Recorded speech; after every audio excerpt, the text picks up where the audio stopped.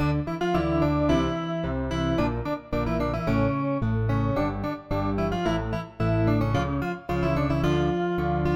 Royal Winthorpe Museum Podcast.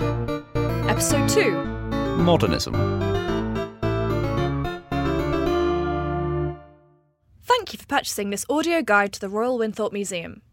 The voice you're hearing is me, Kat Sadler, and in this recording I'll be guiding you around the Winnie's extensive modernism exhibition.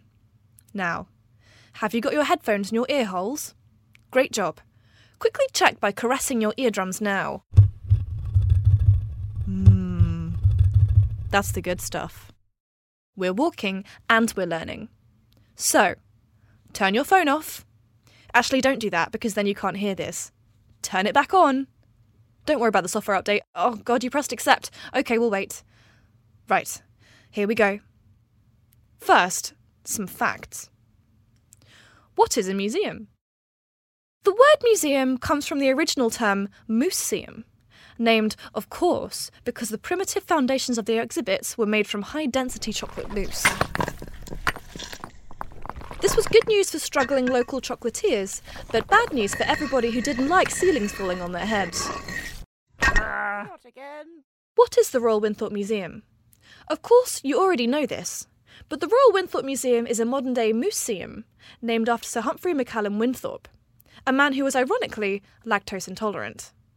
A household name in the museum game, Sir Humphrey dedicated his life to collecting old things and looking at them. He decided to share his gift with the world, and that is why we're in this very building today. A few quickie statlets about the Winnie. The museum is bigger in square feet than the entirety of Hogwarts School of Witchcraft and Wizardry, because Hogwarts isn't real. It was famously used as a bomb shelter during the First and Second World War for many frightened and vulnerable bombs. The Royal Winthorpe Museum has 4 full-time chimney sweeps on staff, a team of 6 chimney sweeping contractors, and as far as we're aware, no chimneys. So, what is modernism? Modernism is not to be confused with Modernism, people who come from Morden, the final stop on the London Underground's Northern Line. Modernism came about when drunk businessmen who needed to take the Northern Line home realised that they would keep passing out on the tube and waking up in Morden. Instead of resolving their chronic alcoholism, these innovative liquid lunchers eventually relocated their families to the Morden area. Up and down London, properties and areas at the end of tube lines are densely populated by pissheads, who have removed the responsibility of waking up in time for their stop from their busy lives. The Modernites are direct rivals to the Hibernians, a splinter group movement of modernism, founded by businessmen so crunk that they got on the Northern Line in the wrong direction. Modernism is also not to be confused with Mordorism, the fictional region of Middle-earth occupied by Sauron. Mormonism, the writing of romantically charged fan fiction about the smash hit musical comedy The Book of Mormon, is also something else. Modernism is actually an ironic name because it was invented in the 1900s, which is in the past. Everything that went before that was known as oldism. Before modernism, Tupperware had been planed from fine oak or from 2 chalices fastened together with the threads from a countryman's robe, which was costly and did very little to preserve the leftover carbonara. Then, in 1900, plastic came along, punched all of that square in the chops, and the rest was history. That history was shot by a dart in the wild, microchipped, and put in this museum for you to look at today. Room 1. This collection was actually quite tricky to find, so we've given you a bit of time to find the room, which is room number 74 if you've got a map. Or if you don't have a map, it's still room number 74. The curator specifically made it difficult to find this exhibit, as a comment on the stupid, pointless nature of modernism. Picture 1899. Whooping cough. The Black Death. Tudors beheading each other for kicks, typhoid, people throwing their own excrement into the streets, pestle and mortars, Shakespeare. Now, picture 1900. Shiny, futuristic robots. Man on the moon. Dishwashers. A lot can happen in 1 year. It was a lot like Bare Naked Ladies' 1 week, but there was 52 of them, and exponentially more technological developments. That explains why the first room on the tour has so many radios in it, one for every 1 week of the year. Look with your eyes at the selection of radios you see before you. Aren't there a lot of radios? Yes, lots of us. It is said that the design of radios was a reflection on the tastes at the time. But why people were eating radios we still don't know. Regular radio broadcasts began in the early 1920s. This decade was called the Roaring Twenties, although you wouldn't often hear a lion on the radio due to a shocking lack of representation, and also their notoriously poor studio etiquette. Radios used to be programmed specifically for male voices, because they never expected women to talk on the radio.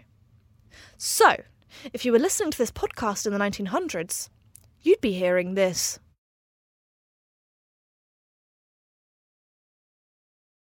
Absolutely nothing. As a result, Women's Hour was an hour of total silence until 1996. Here's an exclusive clip from an episode of Women's Hour broadcast in 1978. Helena? No. Cast your eyes upwards, and you can also see a small selection of lamps, too. Here we see many generic lamps of this era, lighting up the boring lives of this time, illuminating mediocrity, brightening boredom. The reason people today use the term, "watch out mate, or I'm going to lamp you into next week," comes from the way in which lamps were used as weapons in the modernist period. As a reaction against the rise of technology, old-school fighters would shy away from automatic weapons and would instead get their hands on a decent brand of lamp for melee combat. A bulbright, or even a Christorama. Other lamps are available to lamp people with. Not again. Former Chelsea midfielder Frank Lampard got the ironic nickname Lamps because he refused to ever buy more than one lamp, choosing instead to maintain and renovate the first lamp he ever owned out of loyalty, leading to much ridicule from his teammates. John Terry once slept with Frank's lamp, plugged in and illuminated, just to get a rise out of his colleague, and their friendship to this day has never truly recovered. This is also where the saying, "I'll punch your lights out," comes from. Punching was actually the only method available to turn off the earliest lamps, as it was many years before the switch was invented. In 2000, Nelly Furtado sang the song "Turn Off the Light." Famously, Nelly Furtado viewed the millennium as the end of civilization, and went into hiding during Y2K. "Turn off all the lights," Nelly insisted, "or the planes will fall out of the sky." A line which Timbaland insisted she later cut from the track. We can only imagine how embarrassed he must have been when it turned out she was right. OK, now we've got radios and lamps out of the way, onwards to room 2 for a real treat. Room 2? Room 2 is all about the mechanisation of design during 1900 and 1920. Have a look around you. Looks a lot like boring old tat, doesn't it? That's because it is. Sorry, when I said treat earlier, I meant tat. I added the RE because RE the treat, sorry, it's tat. This period saw the advent of mechanisation, which was architects en masse deciding to build all their buildings out of Meccano. Mechanisation saw powerful new machines enter the consumer culture, like typewriters and Terminator 2. On your right is a sewing machine. Sewing machines began as the stars of the original Transformers film, which was a box office disaster for all concerned. Against all odds, people weren't ready to queue around the block to watch a 2.5-hour film about sewing machines rarely coming into contact with one another. The actress Megan Fox also had significant difficulties seductively straddling an 1881 Lockstitch Model 27 Singer. These metal titans began churning out clobber like there was no tomorrow, or as if tomorrow would be very chilly. Women everywhere were left redundant, but warm. The sewing machine was pioneered in the hit film The Sound of Music, where Julie Andrews made a set of horrid clothes out of some curtains to punish the children for not singing in time. The final object of note in this room is the vase. Vases were a cost-saving mechanism, seen as new technology. Before this, people had to stand and hold a bunch of flowers, sometimes for years on end. They would hold the flowers in one hand and a little bit of water in the other hand, and they had to lightly dip the stems every few minutes, working round the clock. Many people suffered with prune hand from having to hold the water for so long. Others would suffer greatly if they were asked to hold roses or other prickly flowers. Room 3. We're now moving into the juiciest section of modernism. Shiny bonkers art, craft and design. During the Art Deco period, critics saw this new age of machines as degenerative to design at the time, so they binned them off entirely, leading to a minor earthquake as Europe's bins felt the full force of the continent dumping their appliances as one. Not again. As it turned out, machines are still knocking about to this very day. After all, that's how you're hearing me. I'm not shouting out of a window. Not this time. An apple on fire. A blind man doing the tango. Holland on the moon. These three things I just said are great examples of what's become known as surrealism. The surrealist movement was founded in 1924 by Paris Dardaists. Dardairism was an ideology based on the philosophical notion that everybody was, is, and will be your daddy. This cultural movement has largely died out of modern society, apart from the phrase, "Who's your daddy?" which is often offered up as a cheeky existentialist quip in a moment of sexy passion.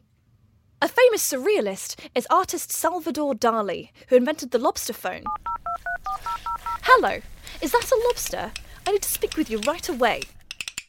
This art piece was actually so controversial that it inspired several other fish-related phones, including the Samsung prawn.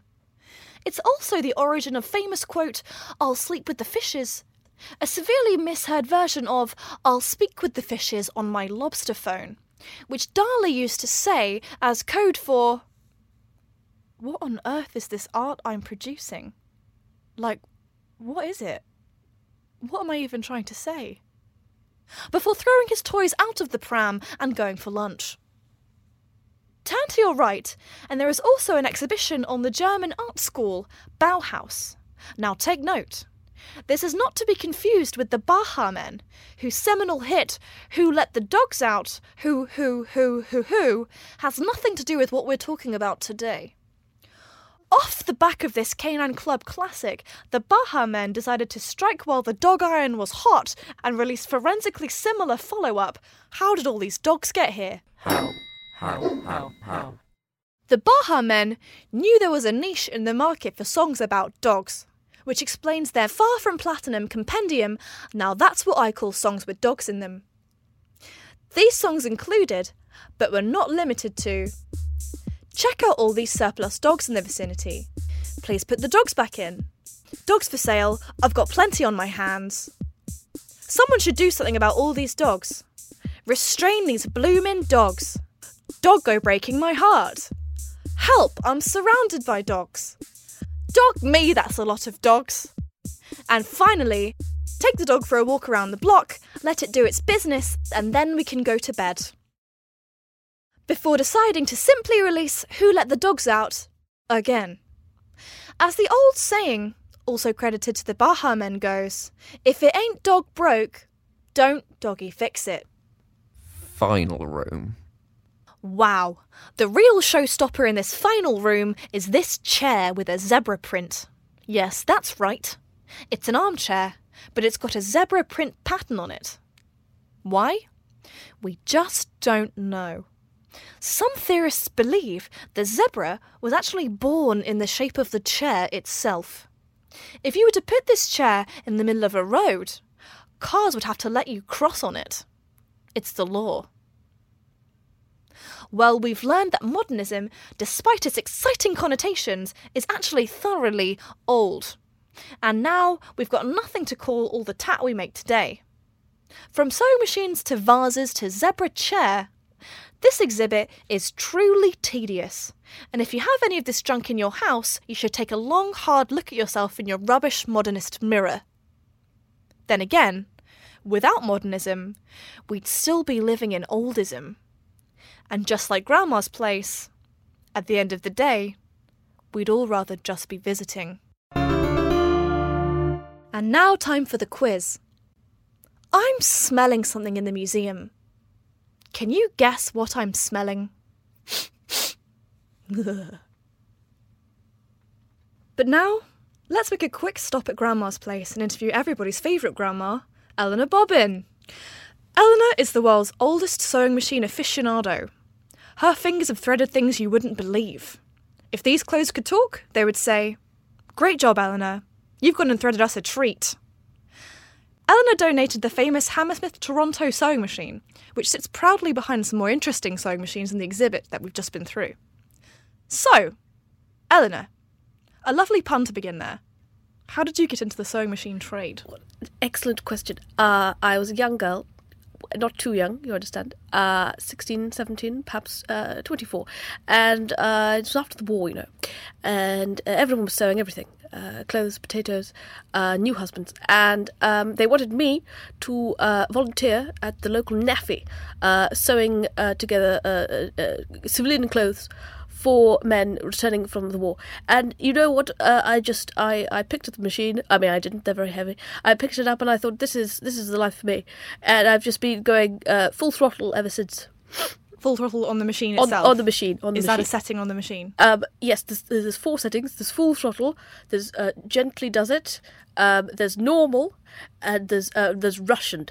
They're a violent breed of sewers.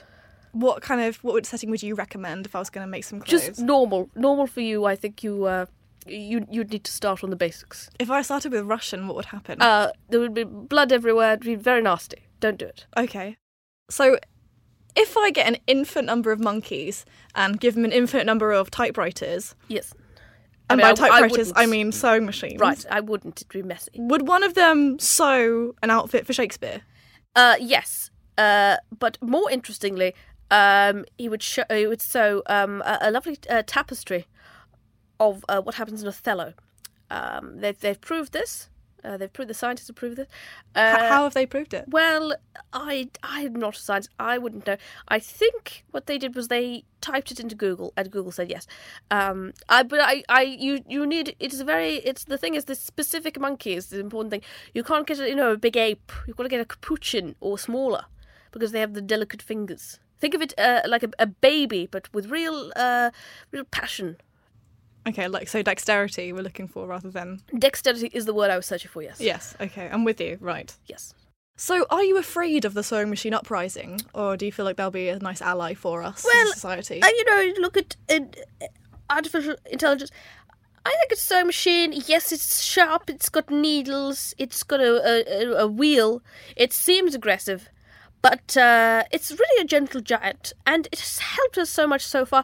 I can't possibly be any downside to a society in which there were sentient sewing machines trying to do their own thing. I think it would be a way of everyone joining together. I mean, if there was another war, remember, that's what really brought us together last time. So sewing machines. Yeah, it does. But everyone put their effort in for the war. But my wedding dress was parachute silk, sewed by a sewing machine, and it was beautiful. It was very beautiful. It was buoyant. Actually, I had to fly 20 miles away from the church before they caught me. But it was, it just showed what our brave boys, what a good job they were doing. Did you sew that dress yourself? I did sew that. Me and my mother, my dear departed mother, rest in peace. She and I sewed it, and as she was sewing, we laughed, we joked. I was marrying a GI, American man, and she said, "Eleanor, don't do it. I love you. Please, he'll leave you." It was a very funny joke, but actually, he did. I'm sorry. That's terrible. It was a long time ago. Don't worry. I mean, you can't trust them, can you? I should have known that at the time. GI. Well, Americans. Oh, I see. Yeah. Yes. Well, they're very into Velcro. Although I do like the Amish. Now, there's people who really know the salt of the earth, the lay of the land. They sew everything, from bonnets and hats to some of their milk, I believe. So. Wow, how do you sew milk? Well, I haven't seen the technique myself, but I believe you need to get it nice and ripe, and it sort of becomes quite a thick material, and then you can do what you wish with it. So sort of with the curds. Yes, sort of, yes. If you leave it long enough, it will solidify into quite a nice material. I mean, don't smell it. Cheese. Well, yes. Hence the word cheesecloth. Of course. Yes. Not a lot of people know that. Wow, and Yes. that's a fabric, is it? It is a fabric, yes. Cheesecloth. Made of cheese, yes. Right. Yes. I mean, it also wraps up cheese, but it is cheese. Could you sew your way out of a cardboard box, do you think? Oh, that's an excellent question. Cardboard is very hard to sew. It's very sore on the fingers. In fact, I did sew my way out of a cardboard box in 1973. Now, that was a piece of performance art I was doing for some local hippies, and they asked me, if you could bring your sewing to life, what would you do? And I said, well, I'd probably sew a lovely new piece of hair for you all. But they didn't like that, and they sewed me into a cardboard box. And, I was furious, but I admired the skill. Yeah, that is quite impressive, actually, sewing you into a cardboard box. How did you break free? Well, I'd love to say I used my sewing skills. It was mostly my teeth. Oh, okay. Yes. Of course. Yes. But it's very enjoyable, in a way. It really makes you appreciate the lust for life. Gnawing away out of a cardboard box. Yes, because, when else are you going to do it? It's true. I mean, I've done it 3 times since, but I don't like to talk about Are you bullied a lot? What's happened? it. It is hard, it is hard sometimes when you feel people can be malicious, dare I say.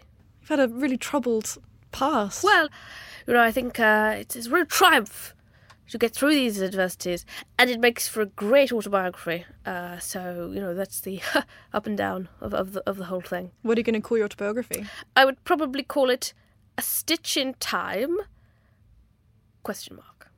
I'm thinking of having a 14-page colour photograph section. It's going to be me with some of the celebrities I've met over the years. So Jules Holland. You ever sewn for him? Well, now this is interesting. I did once sew for him a very nice sort of two-piece suit, a sort of pea green, and he came round one day to try it on, and I was just chalking it up, and I was just patting underneath his arms, and he had a patting underneath on his shirt. He had a secret pocket under his shirt, and in the pocket was a very small drawing of a mouse, and we never brought it up again. We never did.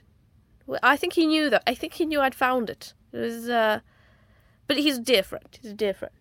What did the mouse look like? It wasn't a great drawing of a mouse. It was. You could tell it was a mouse. It had the ears. It had the nose. It nondescript, really nondescript. But a mouse. If you saw it in court, in a lineup, you'd recognise it as a mouse. Do you think it was like his emblem or something, or did he just? I don't. Well, I've never wanted to ask. You see, Jules is a very private man. He's very private unless you pay him £30,000 to play at your wedding, and then he's incredibly public. But I felt that perhaps it had been gifted to him by a friend. Maybe he'd drawn it in a moment of loneliness. One can only guess. But this is the sort of thing you learn when you're sort of sewing with the stars. Another idea for a show of mine. Oh yeah. Yes. They didn't let me go on the Great British Sewing Bee. So that was a bit of a blow. I wanted to be the Mary Berry of it all, really, but they said no. So I'm pitching Sewing with the Stars to ITV, and I'll let you know the outcome. Yeah, we'd love to hear about them. Yes, Amazing. no, well, I can probably get you the time so you know when to watch it on television. Do you think sewing machines are sexy? I think they're incredibly sexy. The curvature is something I think about. People ask, and of course the rhythmic pounding of the needle. But do you fancy sewing machines? Well, do you want to have sex with a sewing machine? I think love between two people is perfectly healthy. But if someone loves an object, is it wrong to rub their nether regions up and down on the side? I'm not sure.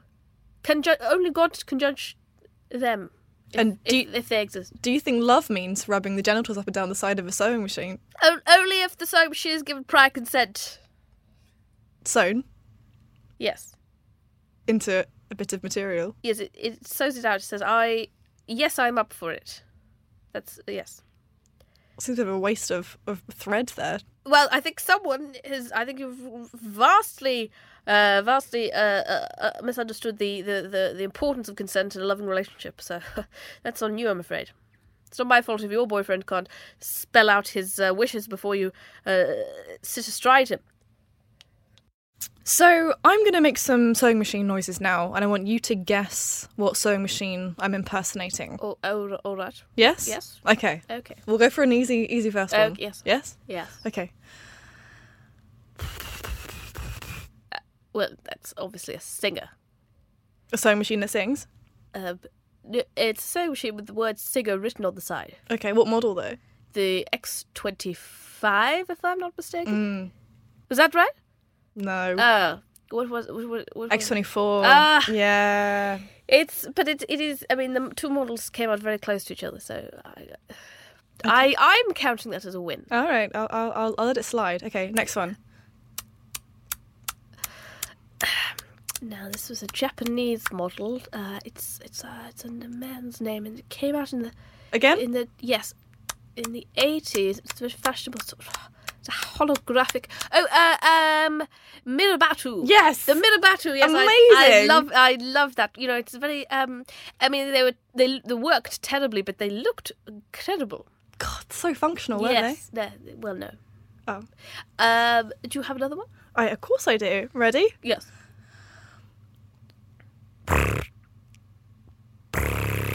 Now, if I'm not I think I am going to take a stab in the dark here, as I do every Wednesday night when we have dark sewing classes, and I'm going to say is it a traditional Croptons? It is a traditional Croptons. Yes, they're very rare antiques now, but you can get one on eBay. So you can get how much are they worth? It depends. Pristine condition, £12,000. But you can get them for a fiver if it's all bashed up. Okay. And people prefer that, really. It's sad, but it's an aesthetic thing now. People love that. I'll do one more. One more. Right. Okay, cool. Okay, so winning streak. Final one. This is a tough one. Okay. So I'm going to be excited if you get this. All right, I'm then. very impressed. Here we Ready?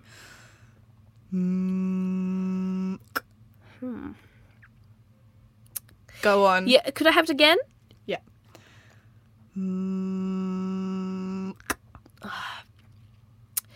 know, I'm going to throw a quarter to the wind. I'm going to say it's an American model. I think it is the Raleigh Primer. Raleigh Primer. It is the Raleigh Primer. Oh, it's absolutely marvellous. Was that 4 for 4, was it? It was 4 for 4. You are Very truly a sewing machine expert. Well, yeah, no, I am. So, Eleanor Bobbin, Yes. what's your favourite artefact in the Winthorpe and why? This is an excellent question. It would have to be, now, tucked away at the back here, you notice there's a beautiful rack to keep all your various thimbles on, sort of thimble collector's rack, and each thimble in the collection is a different member of a thrash metal band, and it's a very rare collector's item. But you can see all the members of Cradle of Filth, among other excellent bands. I think they've even got Kiss in there, which is of course rather controversial. They are of course more of a glamour metal band. Nonetheless, it's a beautiful collector's item. It's I believe that's the only one in the world, and there's nowhere else you can see all the members of Kiss and Alice Cooper, again controversially, in one place on thimbles. Cradle of Filth. Cradle of Filth. What's your favourite song and why? Probably anything of their earlier stuff. I felt they really went off the rails a bit. It got sort of lewd in the later years. What's that? One of their first songs? How it goes? They have the one. I don't know how to say it on the radio. They have the one. Do you know Anal Biscuit? No. How does that one go? I can't remember. The lyrics are something like anal biscuit, don't eat it. You know that? Yes. No, I don't it's think I know young that one. people's music. I'm not entirely sure, but they look lovely on the thimbles. That is nice. Thank you. Yes, for you're telling welcome. me. So, lastly, for every guest we have on the Museum Tour podcast, we ask them to sign a guest book. Oh, lovely. Can you read out what you wrote in the guest book? I can indeed. I've got it here. It says, "Dear Winthrop, thank you for having me. The cafe was sort of more than I was thinking it was going to be. Maybe look into that. A lovely message. Yes. Thank you, Eleanor Bobbin. You're very welcome. Soon I'll take on the art of sewing. Pardon? We've walked and we've learned. If you were wondering, the answer to the quiz was, I was smelling a grandma. Keep your eyes on the prize of episode 3, where the tour will continue. Until next time, goodbye.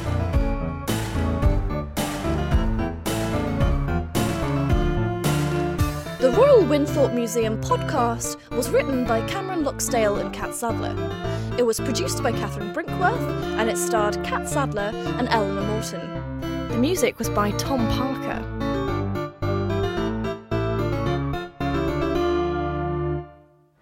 You have been listening to a Red Apple Creative original podcast. For more great podcasts from Red Apple, just go to redapplecreative.co.uk.